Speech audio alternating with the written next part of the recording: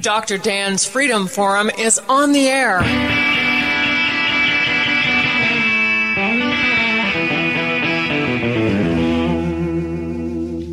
Never send to know for whom the bell tolls. It tolls for thee.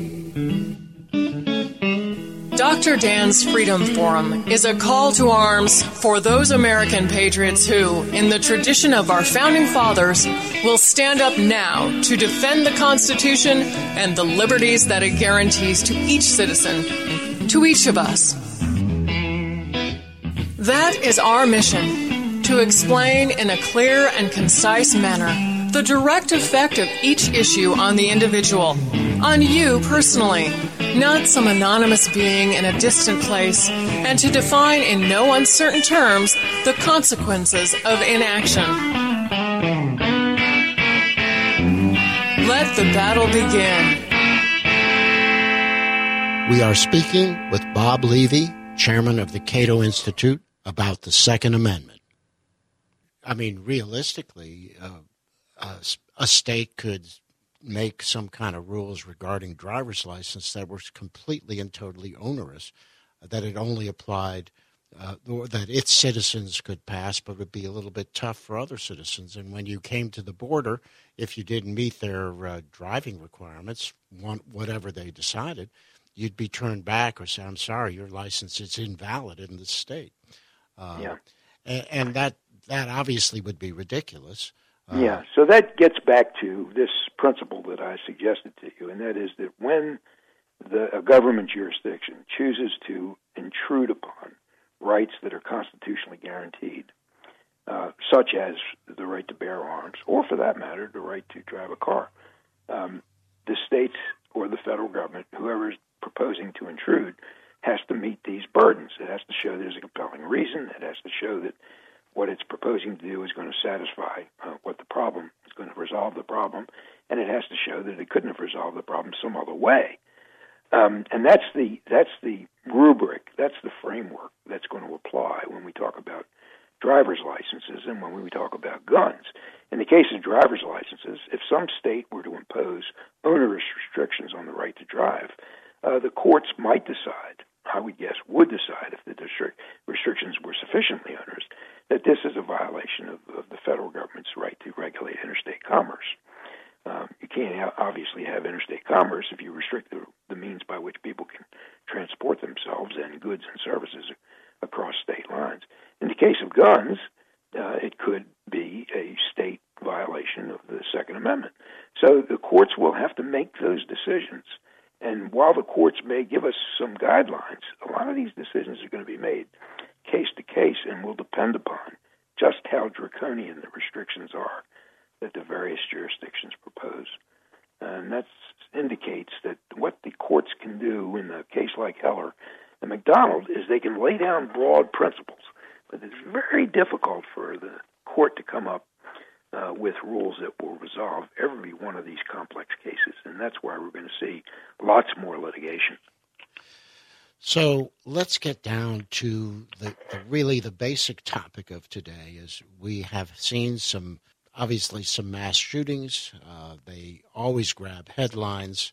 They almost always are in soft targets, gun-free zones, and the like. And every time it happens, there's a new cry for gun control. And the problem is that nothing that has been proposed really addresses the root issue.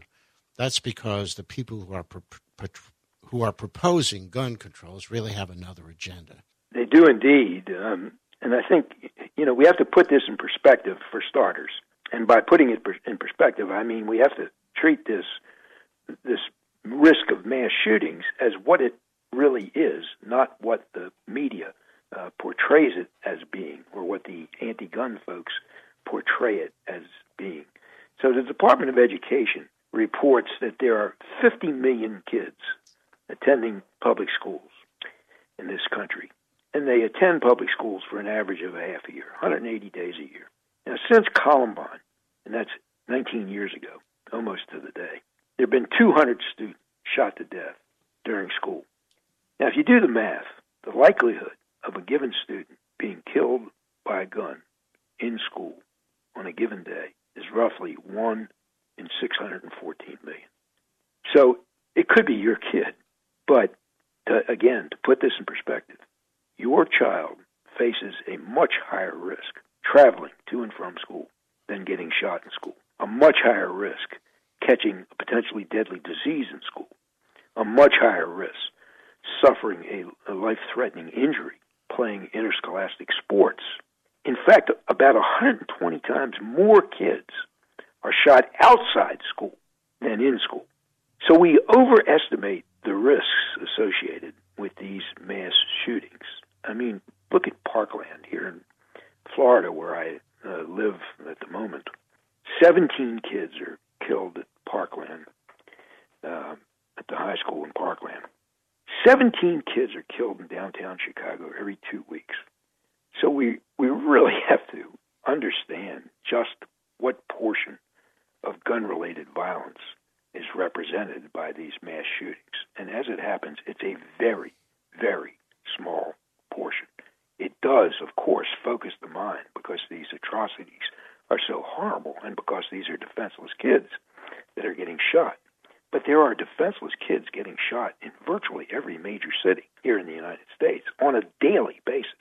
And those deaths dwarf the number of deaths. Again, 200 kids since 1999. 200. We get thousands of killings in the United States every single year by guns. So we need to focus where the real problem is, and that's downtown, inner city, mostly gang-related and drug-related violence, gun-related violence. You really have to wonder, of course, although I don't really wonder, why is this not front and center media coverage? Well, the media focuses on news that their readers are going to find interesting. And what's interesting is what doesn't happen very often. So when 17 kids are being killed every 2 weeks in Chicago, there's nothing unusual about that. It's horrible, but sad to say, it's not unusual. When 17 kids get killed at a high school in Parkland, Florida, that's unusual. And so the media focuses on that, and the readership responds accordingly. And we come away with it. I don't mean to trivialize 17 deaths in Parkland High School. By no means do I mean that. But what we come away with is a misconceived notion of where the problem really lies. And so we begin focusing, for example, on AR-15s, because that's the rifle that was used in Parkland. But, the vast majority, the overwhelming majority of gun-related deaths have nothing to do with rifles, nothing to do with AR-15s, because criminals use handguns. Handguns are less expensive. They're much easier to conceal. And AR-15s, which is what the media is focused on, plays almost no role in this country in terms of gun-related violence. And yet that's our focus. And it's most unfortunate because it leads us into solutions that are not going to solve the problem. So when you look at all this, what do you think would be common sense solutions to this issue? Well, let's look at each one of these current proposals that have been bandied about. The first one seems like a no-brainer. That is, let's keep people on the terrorist watch list from getting guns. What seems obvious isn't quite so simple, because we do have a constitutional requirement for due process. So the terrorist watch list contains about 800,000 names. We have a smaller subset called the no-fly list. It contains about 110,000 names. The problem is that these lists are secretive, they're error-prone, they're unaccountable, they're discriminatory, and individuals can be included on these lists based solely on suspicion or hunch. There are government guidelines that actually state that concrete facts aren't necessary. So unless and until we tighten up the lists and provide adequate means to challenge and correct mistakes, I don't think we should be arbitrarily denying everyone on the list the right to own a firearm and defend themselves. And that's especially true because because the practical effect of doing that is going to be negligible. The GAO reports that there were 23 million background checks in a recent year. And of those, 244 were on the no-fly list. 244 out of 23 million. That's 1/1,000th of 1%. And 90% of the persons on the no-fly list, they're already disqualified from buying guns because they're not citizens and they're not lawful residents. So what seemed like a very simple and straightforward proposal, keep guns away from people on the terrorist watch list, really isn't so simple and straightforward. So we can address each of these if you like. The ones that are making the rounds in the media are banning high-capacity magazines, assault weapons bans, a buyback program, getting rid of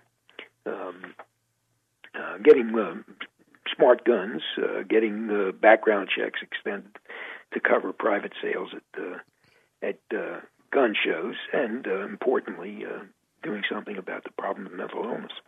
So each of these is, I think, worthy of discussion, and I'll let you decide which of those you'd like to pursue. Dr. Dan's Freedom Forum. We'll be right back after this quick break.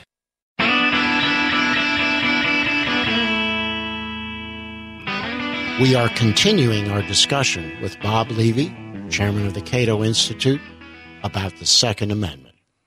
Well, I think one of the basic problems with all of these discussions is that criminals don't obey the law. I mean, that's why they're criminals.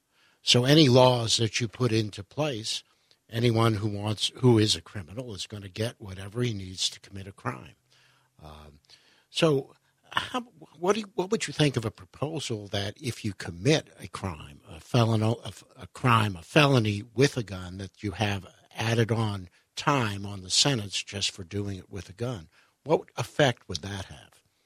I think some states have that, and I think it makes sense.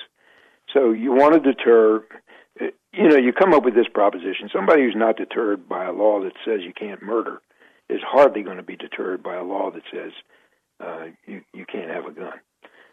So it is true, as you say, that criminals are going to get their guns, and they're going to get their guns even if we have gun control laws in effect, and that's been proven over and over again. And there doesn't seem to be a heck of a lot of correlation, in fact, between the number of guns that we have in circulation and the number of and crimes. The crime figures peaked in the early 1990s, and they're down very, very substantially since that time.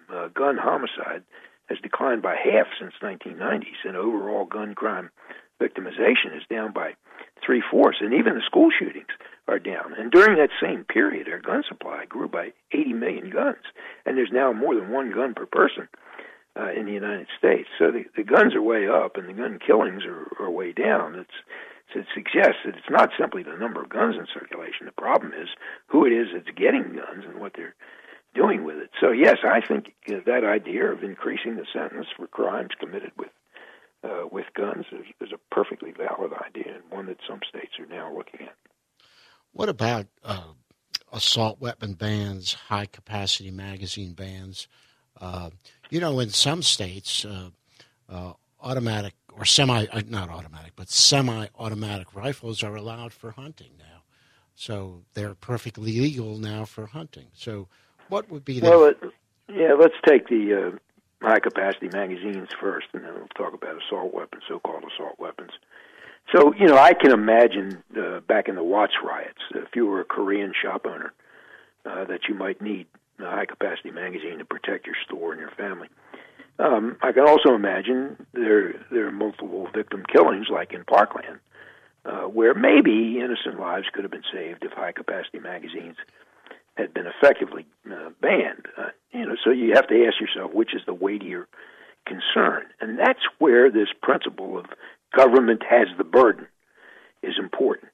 Government has to demonstrate that the benefits of banning high-capacity magazines would exceed the costs. And if the government could make that demonstration, I have no doubt that such a ban would survive a Second Amendment court challenge. But government hasn't made that case. And there are a lot of reasons why. First of all, homemade magazines are very easy to assemble. Secondly, murderers can readily reload the second or third magazine in a matter of seconds. And third, and I think most important, there's no way to confiscate millions of these high-capacity magazines that are now in circulation. And then finally, there are a lot of existing semi-automatic pistols that are configured for 10 to 15-round magazines. So if you had any ban on any size less than 15 rounds, that would encounter enormous resistance from the gun community. So, given that, I'm not aware of any situation where actual or potential civilian victim, has fired more than 15 rounds in self-defense. I am aware that magazines greater than 15 rounds have been used in some of these mass killings. So that might be sufficient evidence if it were brought to a legislature and then tested in court. That might be sufficient evidence to justify a 15-round limit, particularly if the gun controllers would offer the gun rights community something in return, some quid pro quo. I don't think a capacity limit is going to work on magazines, but I do think it might be worth giving in on that point, allowing for a 15-round limit, let's say, if you could get, for example, interstate sales of handguns, a very important thing that's not now allowed. You cannot buy a handgun except in the state where you reside. And that's an outrageous infringement on your rights. So I think if there was some quid pro quo involved, that maybe we'd come to some compromise proposal, but I don't think government has met its burden in justifying this type of regulation. The problem, though, that really presents itself is that once you let 1 millimeter of regulation in the door, you know that more is going to follow. And I think that's the argument you hear over and over again. And unfortunately, I think historically it's proven to be true. Yeah, and we had just a few days ago a perfect example of that.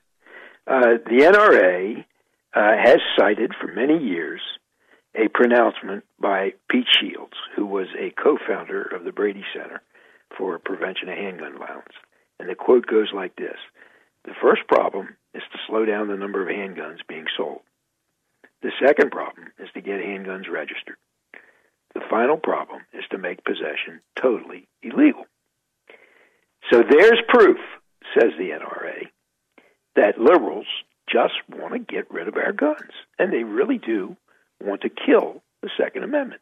Now, interestingly, that narrative had traction, justifiably, because after all, that's what this guy said. So that narrative had traction among hardcore gun rights people. But the Heller case actually diffused that argument, because the Heller case affirmed that the Second Amendment is here to stay, and it secures a fundamental individual right. And then, just a few days ago, comes former Justice Stevens, former Supreme Court Justice, for many years the intellectual leader of the liberal wing of the court. And he breathes new life into this NRA storyline. So what better evidence is there that the left really does want a gun-free America? Here's this liberal icon, Justice Stevens, and he calls for repeal of the Second Amendment. A really stupid proposal that, first of all, will never be implemented. Remember that open carry is allowed by 44 states in their own state laws and constitutions. It would never be implemented.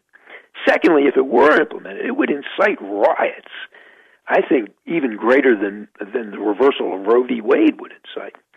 And it would have almost no effect if it were implemented, because the Second Amendment does not prevent states from enacting certain reasonable regulations. And repeal of the Second Amendment would not prevent states from allowing things like assault weapons or high-capacity magazines if they wanted to. So it's really state law that draws the wide limits. It's not the Second Amendment. It's state law that so-called calls the shots. The purpose of the Second Amendment is to prevent government from constructively banning a large class of weapons that are in common use for lawful purposes. That's what they tried to do in D.C. until Heller. That's what they tried to do in Chicago until McDonald. and perhaps in a few other localities. And that's what would happen again if the Second Amendment were repealed. And that's why the NRA's slippery slope argument still resonates with millions of gun owners. And Justice Stevens just put his foot in his mouth and proved the NRA's point. And that concludes another episode of Dr. Dan's Freedom Forum. Join the battle on our website, www.drdansfreedomforum.com. The right to own private property that cannot be arbitrarily confiscated by the government is the moral right and constitutional basis for individual freedom. Yeah, when I play the Hoochie Coochie Man, I get joy in everything. Everything gonna be all right this morning.